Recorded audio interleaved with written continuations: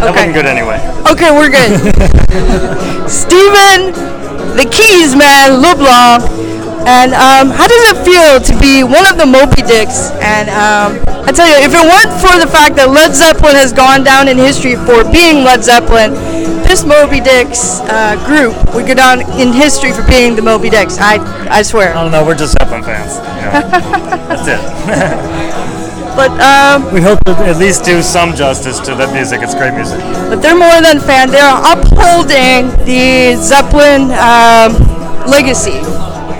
And we're just living up to John Bonham. Hopefully, I just love John Bonham. Yeah, and you absolutely are. And I enjoy hearing the music year after year. I think it's the third year that I've been here, yes.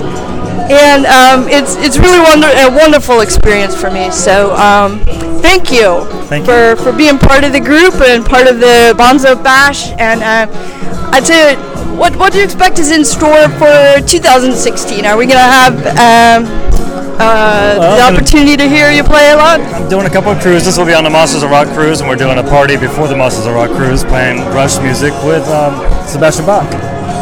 Oh, who I heard last night, and great, my gosh, what a fantastic guy! How cool him singing the music, and he knows all the drum parts, the air drums. It's really, really cool.